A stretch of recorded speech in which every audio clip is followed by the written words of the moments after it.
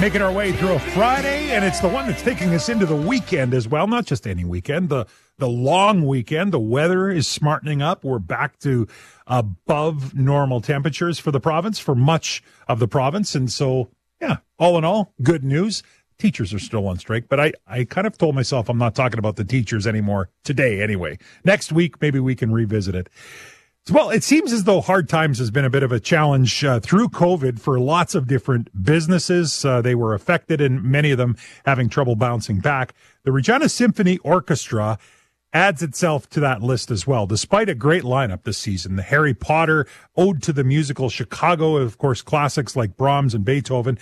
They have just been given a $200,000 boost in emergency funding by the province of Saskatchewan. So I wanted to dig into that a little bit. We've got the board chair with us, Ian Yeates, who is in studio with me today to talk about this. Ian, thanks so much for coming in. Well, thank you very much for having me. I greatly appreciate the opportunity. Yeah, it's good. So, I've been to the Regina Symphony many times. Usually it seems like it's a packed house. What's happened that's got us into the place where, we literally are about a month away from having to shut the lights off if we didn't get this boost? Yeah, well, very quickly, like many other businesses, the pandemic arrived in March of 2020. We don't forget that date quickly. Yes. And we were pulled through, basically, through the federal grants of various kinds, supporting wages and the while we could not perform. We did some things like videos and circulated them, but obviously not big money earners during that period.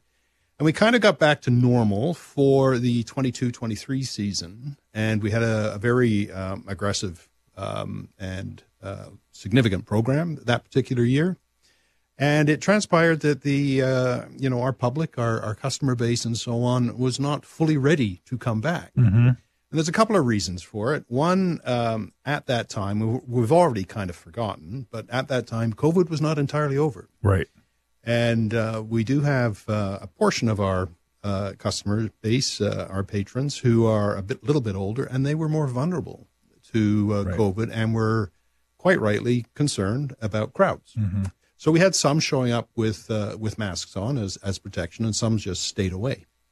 So our audience numbers were way down, and we ended up having to reduce our offerings in the sort of March-April timeframe of last year to try and preserve our finances. It was a very, very tough go. During the COVID period, what reserves we had, which are inadequate at the best of times, but were completely run down. And then we had a loss last year that put us in the hole by $250,000. So we started this past year not in a good financial space, but we were able to get through on a cash flow basis. Right. But it was very much hand to mouth. Mm-hmm. That is not ideal for any operation, as you can well appreciate. Yeah. And so as time went on for this particular season, it became pretty dire. We had a special fundraising effort. We got a wonderful anonymous donation, a matching donation that was provided to us in November. And the people of Regina stepped up. And we did indeed match that money, and it was hugely helpful, and that has got us through this last bit of time. But it's an ongoing issue. The calendar keeps flipping. The calendar keeps flipping, and we do obviously our best to manage and minimize our expenses, but nevertheless, they are there. Yeah. Ian Yeates is my guest. He's the board chair with the Regina Symphony Orchestra. So give us an understanding. I'm not asking you to pull out your budget, but what are some of the operational pressures that you faced running the RSO? Well, most of our expenses are associated with humans. Right. The musicians themselves. Yeah. There's a very small staff that run the operation administratively and logistically and in production terms and things like that. It's not huge. And then the other significant expense is the rental of facilities, which is obviously just par for the course. Those facilities have to pay their bills, so Connexus, and we're doing things in Dark Hall, and we've done things in the Roman Catholic Cathedral, and so on. You know, so those are unavoidable to do any kind of program. And so we did reduce the program for the current year. And it's not as aggressive as the previous years. And things certainly picked up to a degree as the fall went on, and we did really well. For example, at the Christmas show, couldn't have been better. It was the best audience we've had for quite a while.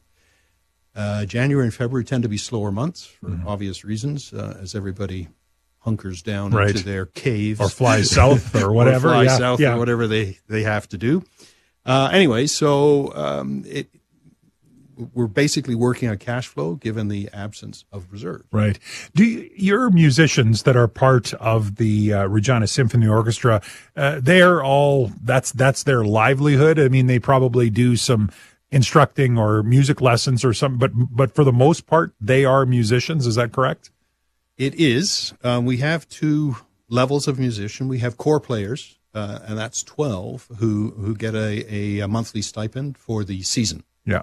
And it's a foundation salary for them for that. And then on top of that, they build separate gigs and or teaching various students across the city and around and about and things like that. And so they make a living that way. And it's very much a little bit here, a little bit there, and they end up with a decent income at the end of the day. But it's tough.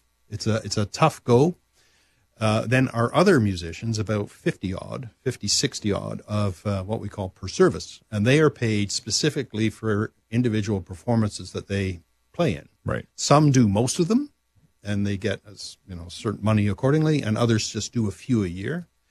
And their situation lacks that foundational salary that the core players have. And a lot of them have second jobs or jobs that they have to do during the workday. Is this something that other symphonies across Canada have experienced? I mean, I can only imagine industries like this, which base their whole business model on gathering and getting together. When COVID hits and that can't happen, are you seeing it's tough for other locations in the country as well? I can't speak from knowledge in the generality, but I can with the orchestra world, and it's pretty common. Yeah. The circumstances certainly vary. There are some orchestras that have got significant reserves, and they can get through these periods much easier than others. In the bigger cities and so on and so forth that just have more financial resources. But in the smaller cities, such as Regina and some of the cities in Ontario and elsewhere, it has been a tough go. And our circumstances are not unique. And very sadly, the Kitchener-Waterloo Symphony closed very, very suddenly last fall. It was a shock. Nobody was happy within the industry at this particular news. But it does illustrate the precarious finances that a lot of the orchestras have and how close many of them are. And I have to include ourselves in that to the line. So the provincial support that we received, this week has been hugely helpful and will enable us to get through this season and get ready to launch our new one. So we're very grateful. On that note, chatting today with Ian Yeates, who's the board chair with Regina Symphony Orchestra. What is on the agenda? We've got a show this weekend. What's going on for the rest of the season? Right. Our season starts in September and ends in May every year. And so we have this particular weekend, actually today and tomorrow, is a Harry Potter performance. That's a very, very big show. It's sold well, and I think people will absolutely enjoy it very much. And then later on as the winter turns into spring, we have a Dark Hall event on February 24th. Not many tickets left, but we have some. And then that's a good sign. That's a good problem to have. It's a nice one to have. Yeah. March 16th, we have a Celtic special at Connexus, and then we have two classic concerts in April and May, Brahms and Beethoven. So there's those coming up, which will finish off our season this particular year. And what we're doing right now is adding up the expected costs for the program that we're putting the fine tune touches to, and that will be out probably in late March, early April. Good stuff. People can book their tickets with subscriptions and buy individual tickets for the individual shows as they wish. That's good. And the website, the best place to do that? It is. You can certainly call the office, which is easily available through that website, and make direct purchases and kind of go from there. We have noticed in recent years a increasing tendency for folks to buy tickets for individual shows and not for the subscription model. What that used to be normal and what people would do, but it has ebbed off, and people. So it's more last minute, right, type thing, which is never easy when you're running the business. No, and I think it's reflective of the hectic lives that we all have. I mean, I contrast it with my own, young adulthood and childhood and so on with my parents back in the day, and it wasn't like it is now. Right, It's a much faster pace, and there's a lot of demands on people. Yeah. Well, 115 years, Regina Symphony, is that correct? Yes, it is. 115. So this is an incredible history in and around the city of Regina and around southern Saskatchewan, of course. And so appreciative that the province was able to give you some emergency funding, and hopeful that the incredible product that you churn out with the players, the symphony, will continue to draw the crowds and continue to show the success for another 115 to come, Ian. Well, thank you very much for that. I greatly appreciate it. And I just will underline, please buy tickets. We want to see you there. And if you are of a mind and can afford it, donations are crucial to our survival. And again, the website, a good place to do that. That's a good place to do it. Ian Yeates, thank you very much for coming in and joining me today. Thank you. Talking about the Regina Symphony Orchestra, which of course has shows tonight and tomorrow night. You can are tickets available for those, or are we sold out? Yep. They're available. Still a few, so you can grab them again, go to that website and check it out. You're listening to 980 CJME and 650 CKOM.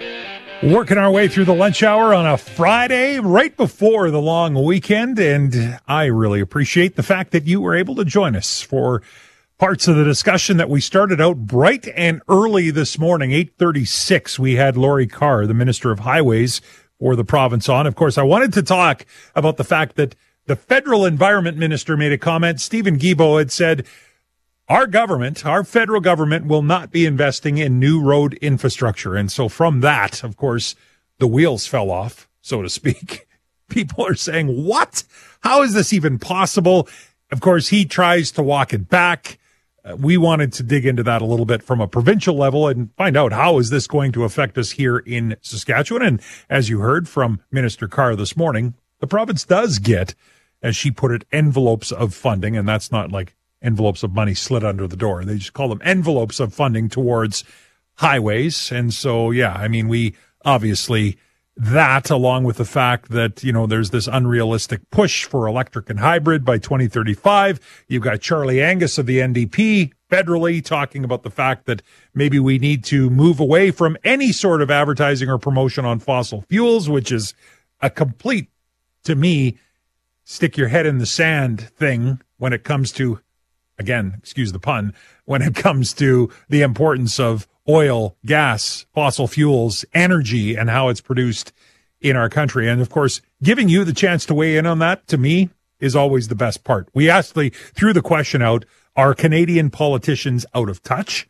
And a lot of you texted in and said, I don't believe this one is or this group is, but on this hand, they are. Pete Craven, actually, during Bugs and Hugs, was continuing the conversation. He said, I went to the store yesterday, purchased a cantaloupe for $5. Trudeau stays at a resort that costs $9,300 a day. You want to talk about a disconnect between Canadians struggling to put food on the table and a roof over their heads and a prime minister who's never worked a day in his life? So there's frustration out there for sure. And I appreciate the fact that you all were willing to dig in and share your thoughts.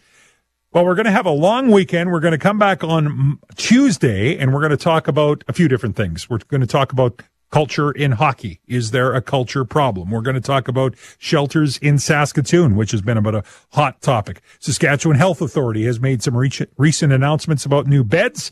We'll talk a bit about that, and all of it will have the opportunity for you to join the discussion.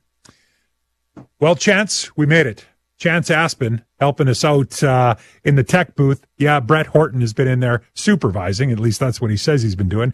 Brando Queering, Frank Ayler. We've got a group of great tech producers to help us out. Brittany Cafe, Libby Gray, who put together the elements of this show and what we're going to talk about each and every week, and we appreciate them.